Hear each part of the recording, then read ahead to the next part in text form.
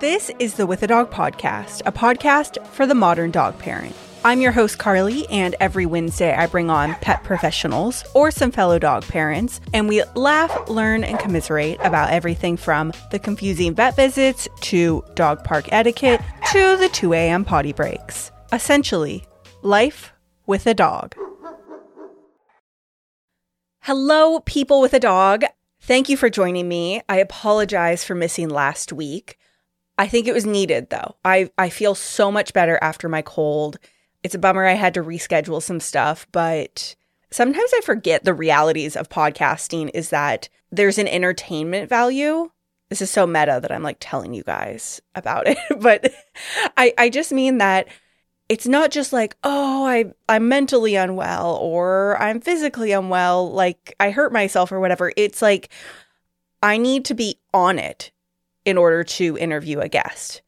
It's not like a meeting at work where you can kind of just be like, oh, I don't feel good, but you can get through it. It's like, no, I need to be engaging and trying to ask insightful questions and make it worth their time as well if I interview a guest. And of course, make it worth all of your guys' time. And then also my voice has to be sounding okay. And my voice was not sounding okay when I had that cold. And I was not on top of my game as far as stringing together coherent thoughts. It was just a reality, I think, of podcast life that when you can't do some of those things, you're going to need to reschedule and take a week. So thank you for being so supportive of that. I still am rescheduling those guests. So today is a FWOD episode for you. So that's Friends with a Dog. This is an exclusive episode that came out back in April with Charlotte, Ashley, and I. So the FWOD squad, which is all of our Friends with a Dog exclusive episode listeners. You have probably already heard this episode if you listened to it back in April. I am putting out a very special episode for you this month in order to make it up to you. Since you've already heard this, I feel bad because the people who subscribe to the exclusive episodes, you're paying for the exclusivity. And so I always really try not to interchange the episodes. Like I try not to put an episode out that people have paid for to then just make it free to the masses, because then it's, I don't know, I just kind of feel like it's not quite fair. Anyway, so I try not to do this often, but it was needed. So as I said, FWOD squad, I'm making it up to you. You're going to get a really good episode, exclusive tea spilling episode this month. So if anyone has been wanting to sign up for the exclusive episodes, this month may actually be a good time for you.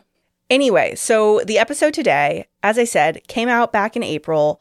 It is between Charlotte, Ashley, and I, and we're talking about red flags / deal breakers within rescues and shelters. It's not an all-encompassing discussion about all of those red flags and deal breakers that you can see. So it's not about like discerning a good shelter or rescue necessarily. The background is we wanted to talk about how we decided to champion certain causes. So if we support a certain rescue, we donate our time or money or anything to a shelter, we advocate for them, whatever. We have to decide, you have to look at that shelter, rescue, or organization and determine if they're good or not. In this episode, Ashley talks about like how you can tell something is a puppy mill. I talk about my experience at a shelter. Charlotte also drops some really good information about like policies and breeders and policies like in contracts from a shelter or rescue, things like that. So it was a really interesting discussion, but small disclaimer, this episode was an FWOD episode, so it was never meant to be a With a Dog podcast episode. There is some background noise. There's, I think we're talking to the dogs or something at one point. It's not an extremely organized episode. It is what our FWOD squad has come to expect of. It's just a discussion between three people, like three friends. So we kind of go on tangents and then circle back around to something. It's kind of just an ebb and flow of a discussion more than purely hardcore informational. But it's still got some really good info in it. It's still got a lot of really great insights into different organizations and what's a red flag or deal breaker within them. So I hope you enjoy the episode. Next week, we should be back with a guest, and I will see you guys then. Let's jump into it with Charlotte, Ashley, and I. All right. Do you want to say welcome to the FWAD people, Charlotte? You want to kick us off? Hey, FWAD Squad. It's your girls, Charlotte, Carly, and Ashley. Today we're talking about it's your girls. Today we are talking about how to assess organizations or causes that you want to work with in the dog community. Yes. And we'll discuss like kind of our personal philosophies and the things that we look into when we choose a cause to support, or maybe not a cause, but an organization or thing to support. Yeah. I think there's a lot of layers to this because there's so many causes out there, and we all have like the ability on social media or see a lot of things on social media. And then there's also always the thing like reshare this and donate here and stuff that, I don't know, it can get very overwhelming. And so I'm excited to talk about this. Nothing is perfect. That's part of it too. Like no organization. Personal boundaries are. Yeah. Even the best organization is not perfect. Yeah. Some are just much better than others. Yes, for sure. Ashley, do you want to tell everyone how to tell if something is not a puppy mill, or how to tell if something is a puppy mill? This is Ashley's favorite subject. So are you asking like how to tell if you're buying from a puppy mill or you're getting like looking at an organization that might be associated with one? Both. Like, just like, what are some red flags that you're like, I think they source their dogs from a puppy mill, or red flags that like, I think this is a puppy mill? Yes. Okay. Yeah. Lots of puppies that are purebred is number one. All the time. All the time. It's okay for every once in a while because that happens. But if they are constantly having purebred puppies, especially popular breeds and designer mixes, that is like the biggest red flag for me. We need to have a button. We need to have a little, like red flag. Puppy mill. We really should though. Red flag. Yeah. Deal breaker. Yeah. Because unfortunately, some organizations that are labeling themselves as rescues are just buying a bunch of puppies from puppy mills and calling it a rescue situation. Or there's situations where puppy mills will have like auctions to get rid of the rest of their dogs, and these rescues will go and just buy these puppies in the auction. I hate when that happens. So I don't support that, because that you need to be shutting down the source. You need to not be perpetuating the source. And to me, that just creates a cycle. If the organization is like, hey, like the government and we worked with the cops to shut down this puppy mill, and now they have all these dogs we gotta like home so they don't end up somewhere else, like, great. Yeah, sounds good to me. But if they are not shutting down the source, that is a huge red flag for me. And you can often tell if they are constantly having puppies and they're constantly purebred. There's also legislation, especially in New York, that is going into effect this year, that you're no longer allowed to sell dogs, cats, and rabbits at in pet stores unless it is from a rescue organization. So there are puppy mills that are filing for, what is it, 503? 5013C. 501c3. You know what it is. They're filing for that status and creating a nonprofit that is misleading people. And then they're just putting their puppy mill dogs in there because of this legality. Right. The nonprofit will buy the dogs from the puppy mill and then turn them around to rescue them. Well, not even. And so the nonprofit isn't making money. Well, yeah, it's the same thing. But like the nonprofit isn't making money, but the mill still is. Yes. Okay. With that said, if an organization is not a 501c3, that is a red flag. Yes. But that categorization is not an end all be all. So look into it. Yeah. Yeah, like you can be a person who's just like has a yard with like 50 dogs in it and a network of foster homes for these dogs, which is like basically your friends, and still be a nonprofit. And you can say, oh, this is very much like the fur mama, like kind of like stereotype of just like, I'm rescuing all these precious babies and I have a rescue. And it's just really like taking dogs that either were like found on the street or whatever, like transferring them from an out of state and then just like having a place for them and then trying to adopt them out. And it's like, are you actually doing good here, or are you just like think you're rescuing, which is a whole nother thing. But they could be a registered nonprofit, the 501(c)(3). Which, speaking of, there's a website called GuideStar. And Izzy and I actually did an episode and we talked about GuideStar and finding the right rescue. So I'll put that in the show notes for anyone who wants to like re-listen to that. This is so interesting. I just pulled it up because I've never heard of it. Yeah. So you can search for the nonprofit in here. And sometimes you have to like make sure you're finding the right info on the nonprofit. Like sometimes they have like the title name of the nonprofit is different than maybe like what's listed on their website. If it's called like you call it Pause, but it's really people advocating with strength or like whatever, I don't know, like it could be, I don't know. It just so you have to make sure you're entering the right name in there. But there is the info on the nonprofit so you can see how long they've been around, like their board of directors. You can see ratings on there. You can see, and because they're a nonprofit, they should also be showing all of their tax information. They can show that.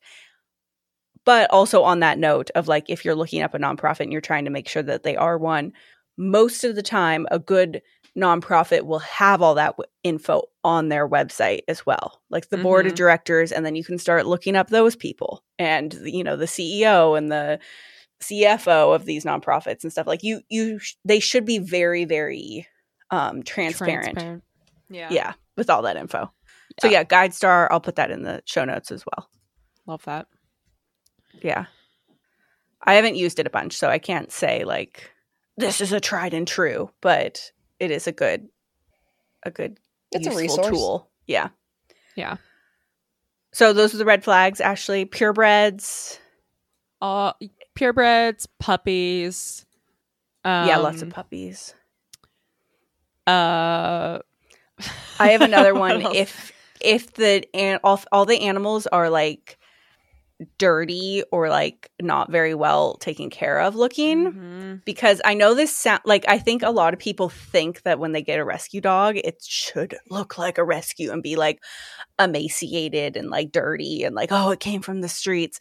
But more often than not, a good rescue or shelter will have like bathed the dog, gotten them onto some kind of flea and tick thing, overfed them, if anything. Usually the dogs in the shelters are overfed. And while they're in the shelter. Basic vet care. Yeah, like while they're in the shelter at least. And there's actually like, many dogs that are in the shelters or in rescues that are already obese when they come in because the last people did not take good care of them, or maybe they were rehomed because it was like an older person who passed away, or who knows, like that kind of thing. So yeah, I think that's another kind of red flag of if like every dog that you see looks very scruffed up. Because they should have just like a smattering of different types of dogs, different types of sizes and weights and like health and stuff. Yes. In the shelter. I'm like really blanking on what else. That's okay. Adoption fee pricing can be a red flag. Not that That's like true. some places are going to have higher pricing, some places are going to have lower pricing. I am not inherently against pricing puppies higher to help cover vet costs for some of the less adoptable dogs. But if you're paying the same amount as at a rescue as you would at really any breeder, you're paying too much, and it's just a red flag. Like, why are they charging so much? Are they making a profit?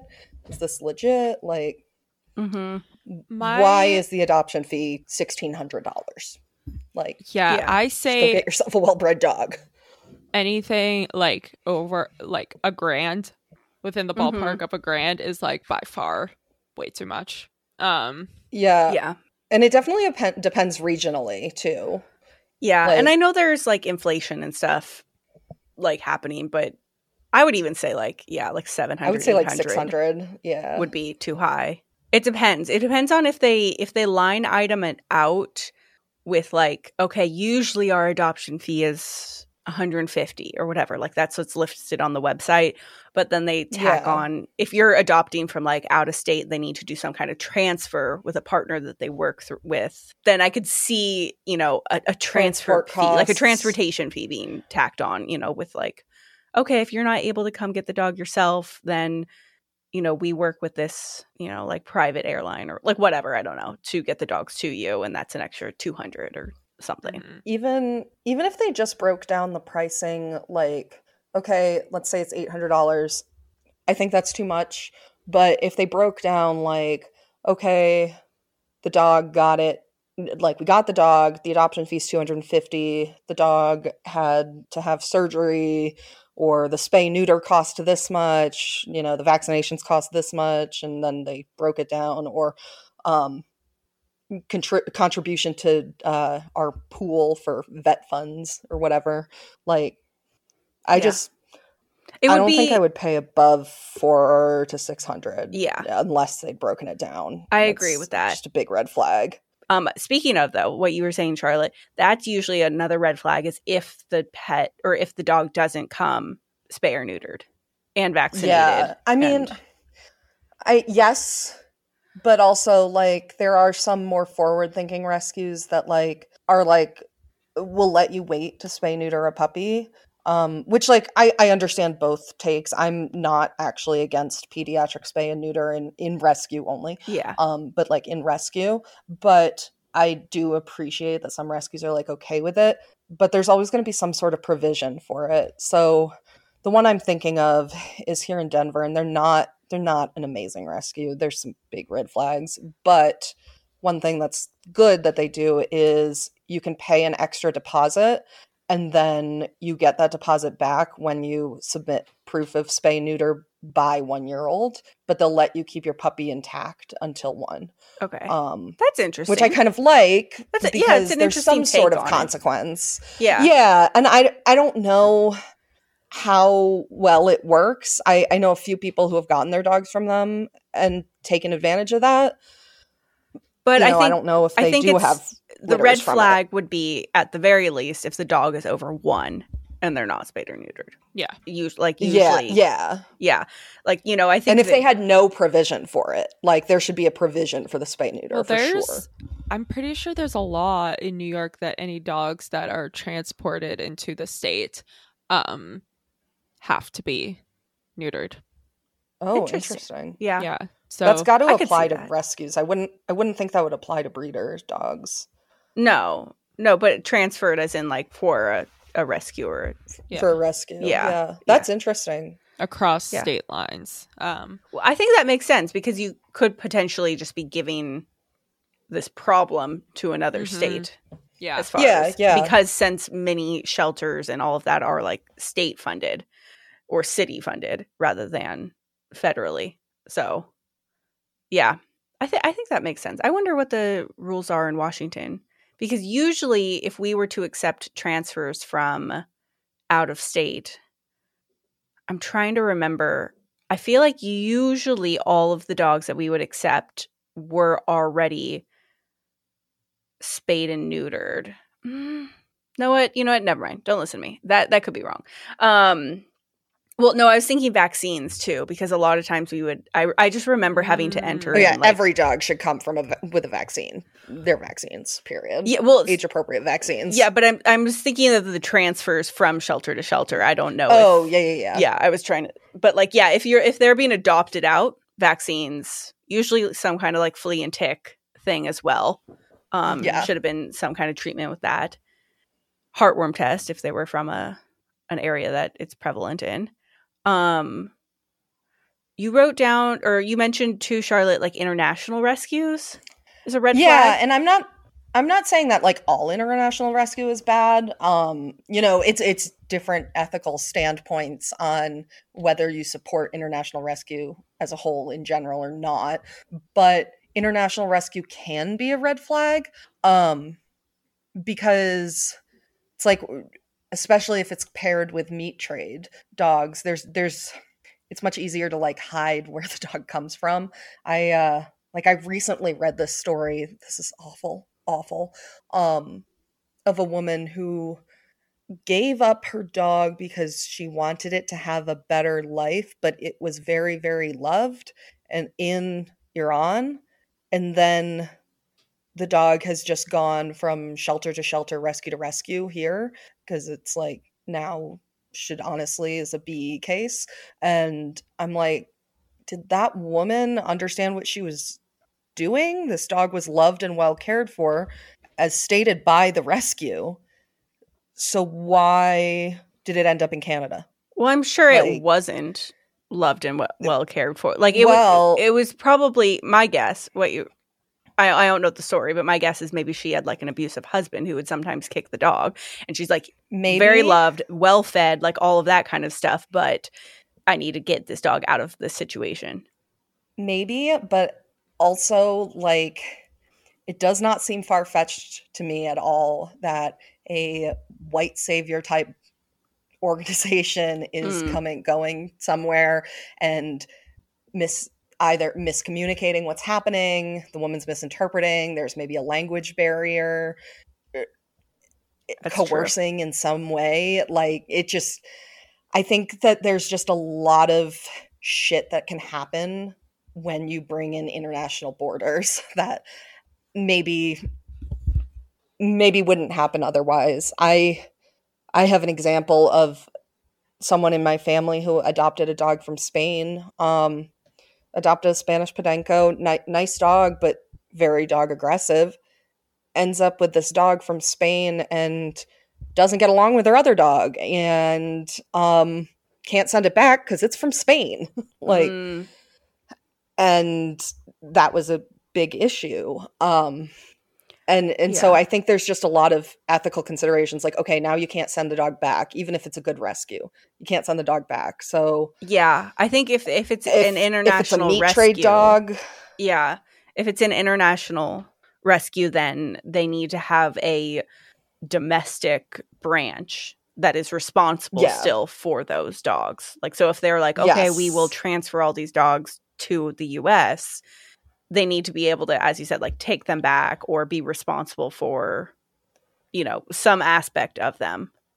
Yes. And if you see like another thing is people saying they're from the meat trade to play the sob story. And it'll be this tiny little dog or a purebred dog. And that makes no logical sense if you think about it.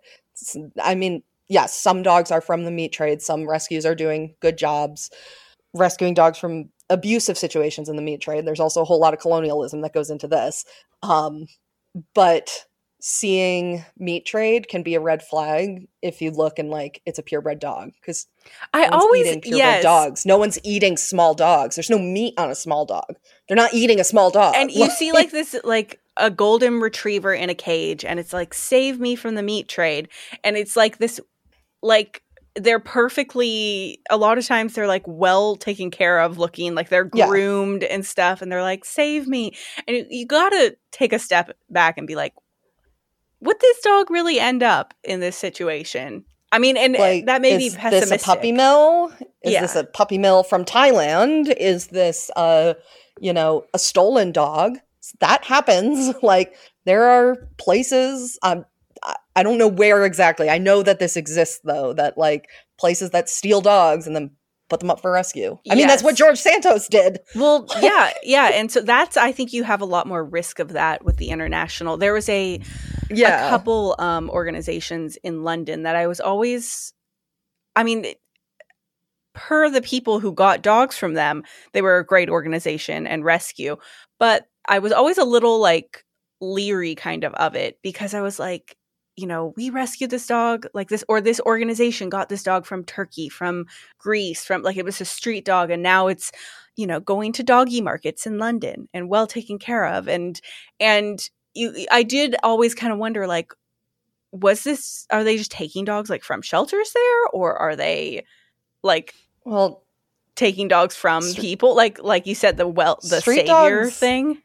Yeah, there's a lot of colonialism inherent in international rescue, for sure. Yeah. But also, street dogs are not always homeless. Like, when I was in Ecuador, I was asking my cousin about all the street dogs around. They were like, yeah, people just like let their dogs out during the day and they run around, do doggy things, and they come back at night. Yeah. It's like, okay, so is a white country coming in, taking up these street dogs during the day, and they had homes? Like, that's problematic in and of itself. Yeah. And it's, I mean, I don't know. We're getting into a separate issue here about international rescue issues. I think it's just something to be leery of. Like, just like we said, like, do your research, look into it more. Research, like, I think an international rescue, you're going to kind of have to automatically look into it more and use more critical thinking skills. Like, I think international rescue is not always bad or unethical, but it's always a red flag that needs to be looked into, if that makes sense. And I think you touched on another red flag, too, is the ability to return a dog, which is also a red flag with breeders if they don't allow that. Like, if they're a breeder, a rescue, a shelter should have a policy that they will take the dog back if needed down the road. Or it requires taking the dog back, which there's some legal issues involved in that, but that's at least, if they require it or will take it back, that's at least showing that they care about the outcome of the dog. Yes. Yeah. Like, if you are to rehome this dog in the future, we require that you return it back to us. I think the requirement thing is not as needed, but always the ability to take it back is recommended. Like a little, you know, line in the adoption papers. I think that's, if there's no contract, that's a deal breaker for me. There honestly. We go. Yeah. Like, if they just hand over the dog and they're like, here you go. They just hand over a dog, or I just have an understanding with my puppy parents. And I'm like, that's not a contract. That's not. Mm-hmm. Contracts protect breeders and you and the dog. And just the presence of a contract shows that the organization, whether a breeder or a rescue, cares about the well-being of the dog. Like, there should always be a contract when you get a dog. Yeah. Well, I guess that doesn't get into the whole private rehome thing, which is also not inherently unethical. Well, and that's why that's layers, why we talked shades about of gray. I mean, that's why we're going through the details of this right now, and we are getting more into like the adoption thing. You know, I think anyone who's probably listening to these episodes, like the FWAD squad, probably already has a dog.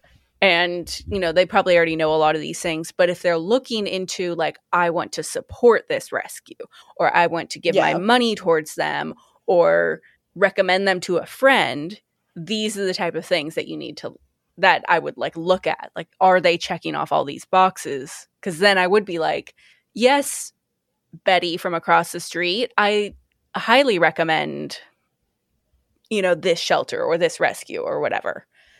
Because they're not going to know to do any of this stuff. And so I think just being a more knowledgeable dog parent, even if you're not looking to adopt or anything like that, just knowing these things is probably smart. There are also, like, issues of bad policies and how they treat people. So I have a couple of examples for this. My dog Kiki, everyone who's listening probably knows, she was a behavioral euthanasia case. And her rescue is not a rescue I would support now, knowing more. And it's I've seen some of the bad policies they have. There was some bad stuff in their contract that I didn't realize was bad, but also they just didn't treat me well. And I know that I'm not the only person who has been treated poorly by this rescue. I had to put down my dog for BE. I was, a mess. And this dog had no chance of living a happy, healthy life. And they were guilting me and pressuring me to return her, send her to a sanctuary. They were just weren't nice. And then I sent them an email, like a nice email, like, it was very peaceful. I know this is what was best for her. I've known her. I'm the one who's known her for the last 14 months. And got no response, like none whatsoever. Her rescue partner in Texas responded. I mean, they were very sad, and I'm not sure I would recommend them either, but at least they responded nicely. So how they treat people, definitely, I'm like, yeah. Is that inherently a deal breaker if they're dicks to people versus nice? Maybe not, but it definitely says something about the character of the organization and whether I want to at least give financially. Mm-hmm. My other example is, this is a surprise for you guys. I applied to adopt a husky recently. Oh my God. Charlotte. No, this is, oh my God. Why? Oh, see, fine, I know fine. you would be mad. You are Okay. an adult. You will I'm make an your own adult. decisions. You will make your own decisions. Number one, my dog has been dead for 2 months, and I'm starting to feel like I might be ready for the second one to come in, because I am a 2-dog home. And this dog seemed like a really good fit for what I would be interested in, and with Ginsburg. And I was talking to his adopter. I wasn't just like out of nowhere, like from a Facebook post. I was like, it's such a good fit. Yeah. I was talking to his adopter about him, and they it's just not, I was like, if it's meant to be, it'll happen. If it's not meant to be, it won't happen, but I'm going to make the option available. Yeah. And they denied me. And their reason for denying me was that I rent. Don't get me started on the classism, ableism, any number of isms that go along with that. And that's a bad policy. Like, that's just a bad policy, especially to apply straight across the board. Yes. It's kind of like the whole, like, needs to have a fenced-in yard. Yeah, exactly. Yeah. It's very similar to that. And, like, I understand it comes from a good place of wanting the dog to have a stable home, but at the end of the day, stability is not whether you rent or whether you own a home. Mm-hmm. Like, I feel like that's so especially, like, not a good policy, because we know as millennials that, like, we will, like, except for Carly, like, I wish I had a house. We will probably, like, not be able to own homes. Yeah. Right. Yeah. And it's very classist, ageist, structural racism in there, ableism in there, it's not a good policy. And it's like, okay, if they turned around tomorrow and were like, we changed our mind, would I still want to pay the adoption fee and take this dog? Like, I think he's a good fit. I think he and Ginsburg would get along great. There's a reason I applied for him. I am in the space where I am not actively seeking another dog, but I am very open to another dog coming in. And I thought he might be the right dog. Would I want to support that rescue? I don't know. Like, yeah, would that's tough. Yeah, I'm like, this is a bad policy that I don't just support. Do I want to give you my money just so I can get that dog? Like, I have all these morals, and then I went and applied with a rescue that I don't know. I don't know that I actually support them.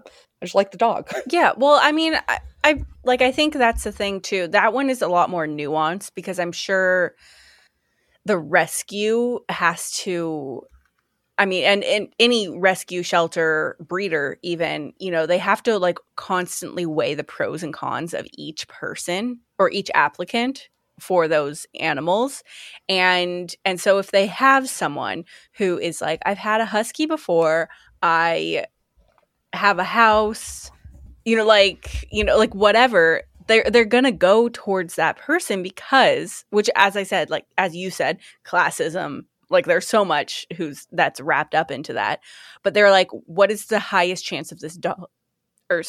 They have to weigh what is the highest chance of this dog not being returned to here And ever. I think I was speaking with his foster, and she does not support that policy. She actually rents. So, and she was like, they've had a lot of dogs come back to them from people who have moved apartments that didn't, and the rescue, they have other dogs, but they are a Rottie rescue primarily. And so they're also dealing in breed specific, not breed specific legislation, but like breed restrictions in apartments. So I can see where it comes from a good place, but should not be a flat out denial across the board. Yes. And based on their denial, I'm pretty sure they didn't read my application.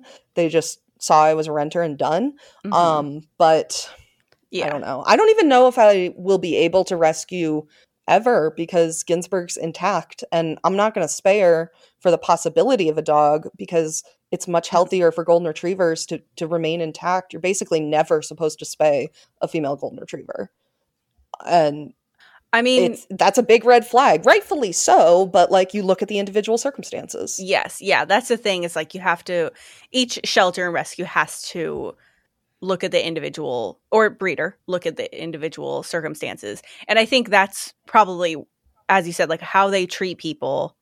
Did they even read the application? Obviously not, because if they had seen that, oh, this person, has had had a hound dog in the past and it was fine in the apartment and things like that. Or if they had a specific like joring and like I do these activities with my dogs that huskies excel at. Yeah, has a golden retriever like from a breeder, then there's certain things that tell the agency, the organization, like that this person is not going to be the type to just up and leave their dog if they move. No. And anyway. So yeah, I think that's like the red flag thing, is having blanket policies like that. And you don't, as you said, how they treat don't look people holistically. Yeah. A friend of mine, her dog that she adopted years and years ago, when she applied for her, and then she like looked on the website and saw that they had like a blanket, like you need to have a yard policy, and she like asked them about it because she was like, she met the dog at an adoption event and she's like, you guys told me that like this dog like is not very mobile and like doesn't like can't go downstairs, so like why would she need a yard? And they were like, oh, don't worry, like we just put that to give it to have like a reason, like if we ever want to deny someone, we can just say it's because you don't have a fenced in yard. And they gave her the dog. I appreciate that they looked at her holistically. I also don't like the use of policies as a deterrent or an excuse when you just don't like someone. It is interesting though, like from the shelter perspective of, I agree, you don't want to have to use policies as a deterrent, like the use of it in that way, but also it's extremely hard to tell someone that they are not, like, we're not giving you this dog for a reason that sometimes cannot be verbalized. Sometimes it's like you have bad vibes. Sometimes it's just like a gut thing. Sometimes it's like sometimes it's we have a better applicant, and then no one likes to hear that either. Like we have someone else that we think will be better, and then they start being like, well, what is better about them? Like, I could provide a loving home to a dog, and it's like, yeah, we're sure you could, but or sometimes people like and this is a whole nother episode that I can like talk about shit people say when they're trying to get a dog. But like I remember someone coming in wanting, they're like, yeah, we just want like a family dog, like middle age, like 4 years old, like some like kind of like just quiet to hang around. This is my first dog, but my husband's had a few and we have 2 kids, and they just wanted the family dog. Yeah. So great that they came, to a shelter. They go in the back. We had so many options that could have fit their situation. They come back and they're like, we want the 2 puppies. And oh my God. And so we denied them because we were like, you littermate syndrome and your new owners. Yeah, that was very hard to verbalize to them though, because I'm sure they had the means and everything to have taken those 2 puppies, and there really wasn't a specific reason except that it was like, you said you wanted one thing and you wanted a different. And so then they're like, well, you know, maybe I go to the store for pants and I decide I want the coat. Kind of, you know, like they're kind of like, they don't see it as like a red flag. They see it as like, we saw something different and we want that. And we were just like, that gives us red flag vibes. And the fact that they wanted 2 puppies.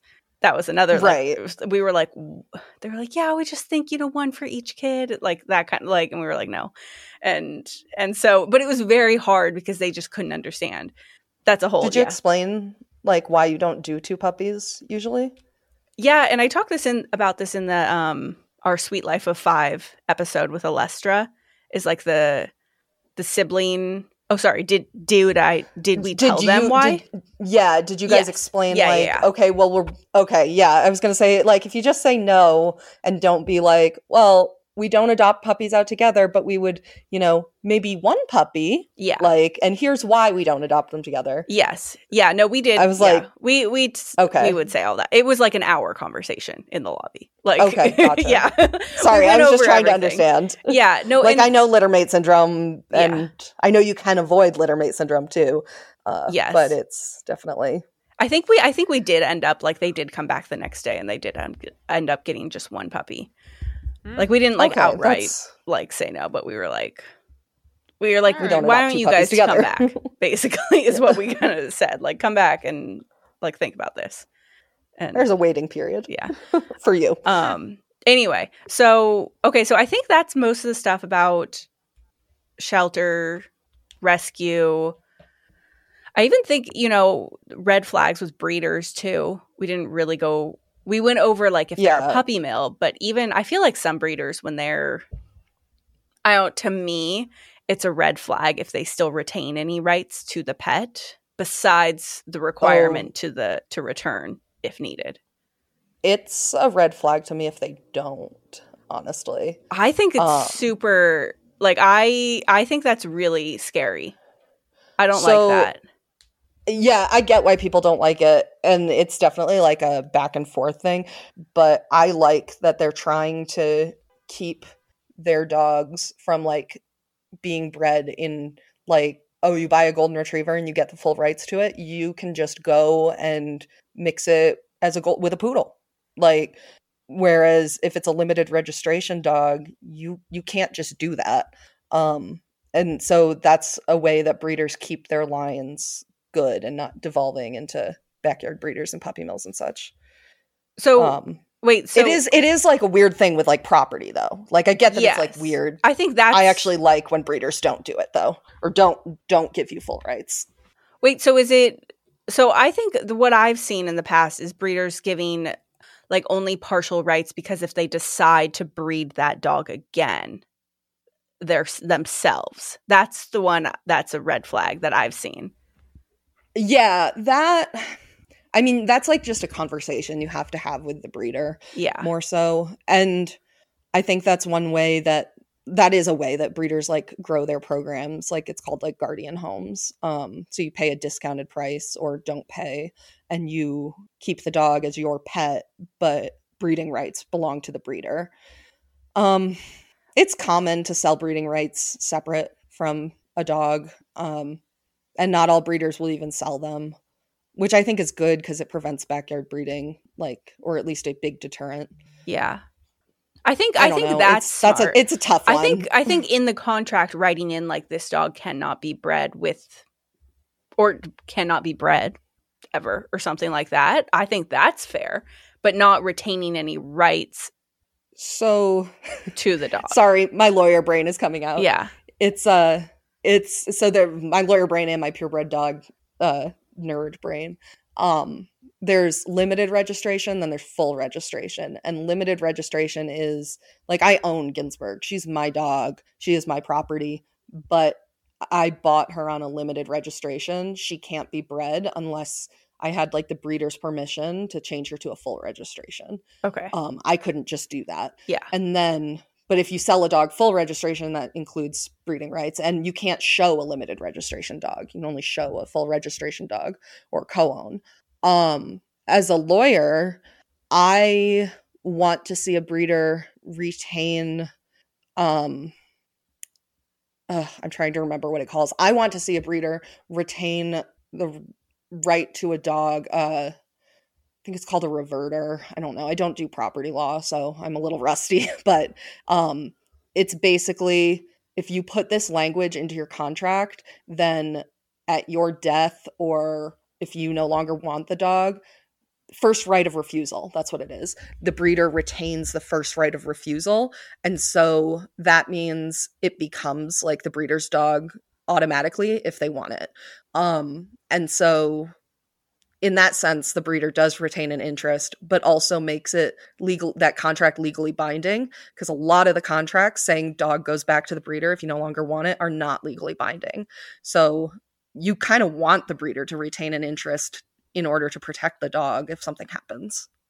I mean, I think that's similar though to the if when you sign the contract when you adopt a dog at a shelter and they say if this dog should ever need to be rehomed again, we require they come back here, or like something like that, like a contract, rather than retaining any like property. That's the part that to me, so, like, it gives me it makes me kind of one or the other legally. Well, yeah, that's the issue, is they're retaining that interest. Otherwise, the dog doesn't have to go back to them.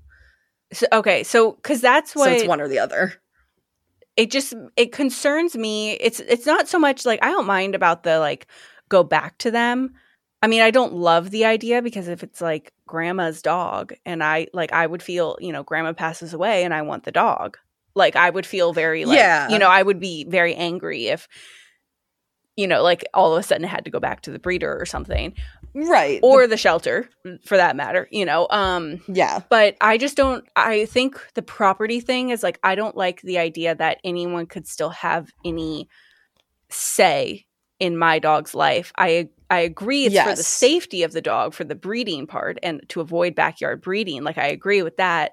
But also, like, if they had any say in my life and I wanted to move to the UK and Lupin was going in a crate under the, in the airline or whatever, and they didn't like that idea, they call that mistreatment of the dog. They could like contest that I wanted to do this thing with my animal.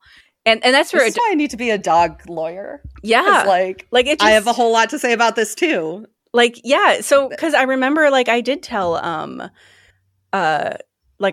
one of the Lupin's rescue or Lupin's shelter that we got him from, we were close with the person who helped when all of the foxhounds came in, like from the breeder when they were, right, because he was like a hoarding case. Yeah, from the hoarding case. Yeah. So, and she had like 2 of them herself, and so we all kind of like were in a Facebook group and stuff, and we still, like talk on there. And so we said we were going to moving him to the UK, and she was like very concerned. I mean, she didn't have any say in it, but if she did, or not her specifically, but if this rescue or shelter did have a say, I would have started to get a little anxiety about it, because she was just like, have you researched all of it? And it's like, yeah, I researched all of the ways, and this is the best, and I think it's okay for him. But so stuff like this is where I actually support dogs being legally considered property. A lot of people are like, they're considered property. I'm like, they're property with rights. Like, you can't just abuse them. But it actually makes a lot of sense that they're property, because like, what if a rescue could come in and take your dog, and just because you were going to move to the UK, like that's also not right. And so provisions like that aren't enforceable. And that, like, Kiki's rescue, their contract had that they could do drop-in unannounced home visits, and you were agreeing to that. That's not enforceable. Yeah. And like some other crazy stuff in there that's just like there to scare you. They must know it's not enforceable, but like, sketchy. So I think to round, like, I don't like any contract that has that. Yeah. To summarize, basically, a red flag could, like, if you look at the wording of any contract, whether it's rescue, adopter, like rescue, shelter, breeder, and if there's anything that kind of pings like, that's a little, like, explain this to me. Like, why would this be needed? I think that's like a red flag, not a deal breaker, but a red flag. Right. Yeah. And if you see where it comes from, I don't know, like if they're like, oh yeah, we put that in there to discourage this. I'm like, I don't like that, but okay. I guess you're not agreeing, like you're not forcing me to do that kind of thing. Yeah. Because you can't. I don't know if that made sense, but yeah. To round out this convo, let's share like the personal things that we choose to champion / support, because this is, and I honestly am like looking forward to hearing from you guys about this, because this has been an issue for me a lot in the recent years, because, you know, I used to work at the shelter or the vet and like be more hands-on with the animals, that I felt that satisfaction of like, I am giving my time, I am giving my energy, and I am helping in this way. And then I would foster and like things like that. Now I feel like I'll give more like monetarily, which I don't know like if I love. And then also there's a whole layer on there added of social media, you know, like resharing, you know, this dog was found at this, like I feel like I'm inundated, and it causes me a good amount of like grief and anxiety just seeing post after post and people being like, why didn't you reshare it, and that kind of thing. So yeah, I feel like this almost could be a whole nother episode, but like we could maybe let's just like touch on it really quick. Which part? All of it. I like to support Starsky's Rescue financially, and like with sharing and stuff. Just in general, I like to support his rescue because I've seen the work that they do. They are in the lowest income or one of the lowest income counties in New York State, and their goals are to keep pets in homes. Like they're not just trying to adopt out as many pets as they possibly can. They're willing to have a dog for a long time if they have to. They run vet clinics when they can. They have a prison program where local inmates they train the dogs, and so it's enrichment for both the incarcerated individuals and for the dogs, makes the dogs more adoptable. And actually my friend, she's the one who processed my application, then we became friends, was telling me recently about one inmate who he had worked with this dog during the program, and he was getting out soon, and as soon as he got out, he adopted the dog. He just had such a connection with his dog. And so I like that they're like a more holistic organization in general, and that their focus is on, I call it rescuing them well. Don't just rescue them well. You know, help support the people who have the dogs and enhance quality of life, not, you know, apply broad sweeping policies to deny people. Yeah. And they're very holistic. They'll consider, you know, they considered me, and I know of other people they've adopted to who have been like 22 years old, but like, we're going to be a really good dog parent and it was going to be a really good fit. And yeah, age was a red flag, but it ended up not being a deal breaker because they were willing to consider things. I like that. I don't know. Yeah. That's the kind of organization I like, and I don't see it a lot. I see it a lot from Starsky's Rescue. They're great, but I don't see it a lot in general. So I kind of just support them financially. But as far as sharing on social, I'll share pretty much any hound dog, whether it's an organization I'll adopt from or not. Yeah. Ashley? I mean, I try to make my money go as far as I can. I try to spread it out, you know, all sorts of places, but I really have a soft spot for organizations that have community programs and are very in touch with like their local area. So say it's a rescue, they work closely with the local shelter. Say that the shelter has low cost vet clinics and like dog food pantries and stuff like that. Those are the ones that I just particularly love because I feel like it helps at the very root of some issues where like people are giving up their pets because they can't afford to feed them. So the organization is giving people opportunities to take care of the dogs instead of surrendering them. So those are ones I just really appreciate, especially in New York, because you can see firsthand how much it helps.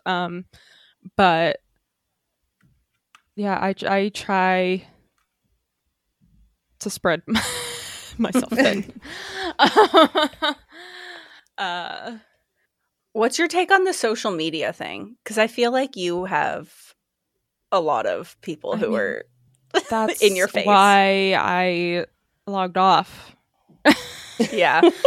Honestly, I did have someone once get very, very mad at me and unfollow me because they sent me a picture of a dog that was severely abused, and was like, can you please share? And funny enough, in that post that they sent, like the first image was like normal and it was like proceed with caution, but she sent it to me specifically on a photo where the dog was in its worst shape, and my entire feed is sad, abused, neglected dogs, and that one was very, very graphic. And I asked her, I said, thanks for sharing this, but I ask you that maybe you ask if you can share something with me and prepare me for it, because that was very hard to see as, a human being that sees all this stuff all the time. And I was very, very nice about it. And she goes, fine, I'll never share you anything again, and unfollowed me. Why are people like this? It was so hard on me because, like, when I see something on Jonathan's account, like, I feel the necessity to share it. And people always send me stuff because they're like, you have an audience. And they're like, can you please share this? And then what if I say no? Mm-hmm. Because it's too much. I can't share everything all the time. I'm doing the best I can, but I also don't want to, like, make people feel forced and guilt trip them. In order to do it, because it's a lot to see all the time. Yeah, I think there's also a section of people who, like, believe, like, that they're doing their duty by looking at these pictures. Like, they're like, if the animal is suffering, therefore, like, the least I could do is look at these photos. But which is, I like, if that's how they need to, champion their cause, then it's like, that's their choice. But forcing other people to do it and sharing photos in this way is really hard, especially if you're just like, if you're already struggling with something else and you open your app to see this, like, that's the part that really gets me a lot. Is just like, I'm scrolling and it's like my decompression space and sometimes my job to, like, share on there. And then I just see this thing that can just affect me so deeply. And then, I can look at it like, yeah, but then I have overwhelming guilt for the next however long that I didn't then, hit donate. But it's like, if I hit donate for however much on every single one of those photos I see, you can't. It's just not sustainable. Exactly. It's not sustainable. And it's like, it's a drop in the hat. It's like, here's a penny to each one. Like, what is this actually gonna do? And I think that's why compassion fatigue too. Or exactly. I do. Yeah. No, you do. Like, you see it over and over again. It's hard. And that's why I don't care. And I don't like that I don't care. Yeah. You have to, like, numb yourself to it, which you don't want to have to do either. And that's why I wanted to do this episode, because I was like, I feel like I'm deeply affected by this stuff a good amount. And I think the only way I've been able to cope is by knowing, like, this is the cause I champion, and I'm sticking to it. Like, these are my rules. These are my boundaries. And I just thought, maybe other people could benefit from instituting boundaries or something as well. Agreed. I mean, yeah, personally, I don't share dogs that need to be rehomed or that are adoptable or lost dogs. Like, because I feel like I come across it too much. If there's ever, like, a brand, a dog, anything that I share, it's purely from my own, I feel the need to do this and I'm going to do it.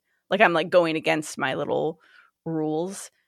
But yeah, like, I get a lot of people sending me lost dog things, and I'm like, what am I?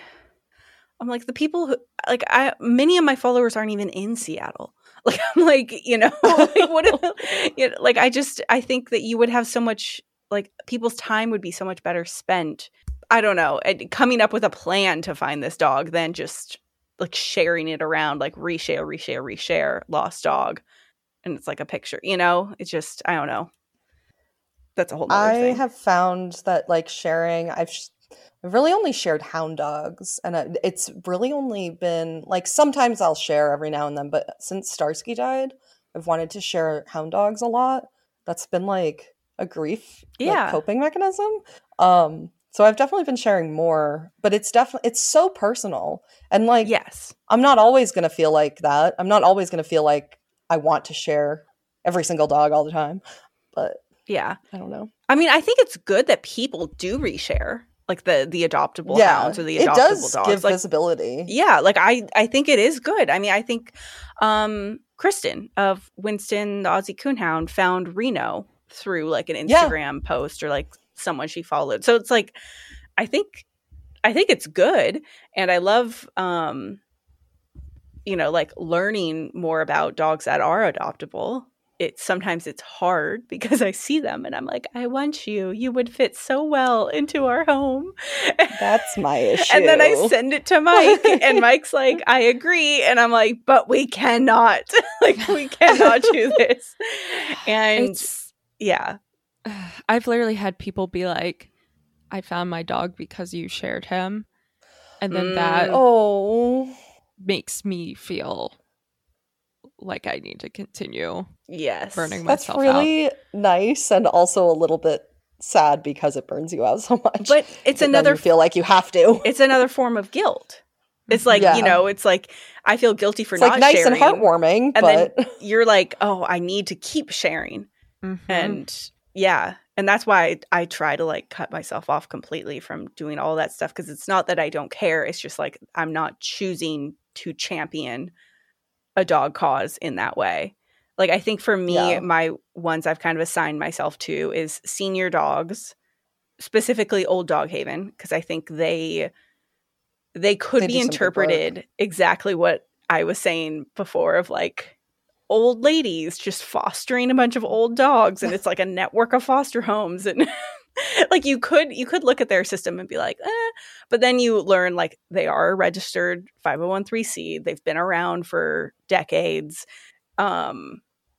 Just like they do the foster network. They don't have a brick and mortar because it is senior dogs, and they want the senior dogs to be comfortable in a home, not in a shelter. And, just like and they pay for all the vet bills, and they do like forever fosters where they cover everything. Mm-hmm. And which was really cool. And I was introduced to them. Yeah, Fospice. That's cute. I've seen that before, Fospice. Yeah, it is like hospice. That. It's like a forever foster kind of thing. And I've really thought about doing that maybe sometime in the future. But I got introduced to them through when I used to work at a vet hospital, and they were the vet hospital that partnered with Old Dog Haven. Or one of them. Like, I think they had a few different vet hospital partners, but they got like a 20% discount, and these dogs got, like big old dental extraction, like everything that these dogs needed, they got done like at the vet. There was no like picking and choosing. It was just like, okay, like what does this senior dog need? The vet says they need all these things. Okay, we do it, which I liked. I liked that, like from the get-go, they weren't, well, can the dental wait a while, or the heart murmur's not that bad, or like whatever it was, Right. So anyway, for me it's senior dogs, which I think has been more near and dear to my heart as Lupin's gotten older, and then also like not one more vet vet industry improvements, I guess, / care. I don't know. Yeah, same. Yeah. Those are my few. All right. Good convo, guys. Yeah. No, that was good. That was, we've been so much for 2 40-minute episodes, right? I knew it would happen like this. Yeah. Ashley knew. Ashley's like, I want to go to bed. We covered a lot of We covered a lot of topics in this one. We really could have chopped it into 2. So maybe that's a learning for us. Well, maybe we will. Yeah. I could. I'll Maybe just Carly will. Maybe there'll be enough to splice it together. slice it all. Okay. Well, yes. Thank you, FWAD Squad, for listening. We love you guys. Yes, we love you. Thank you again. And we will see you next time. Bye. Bye. Bye.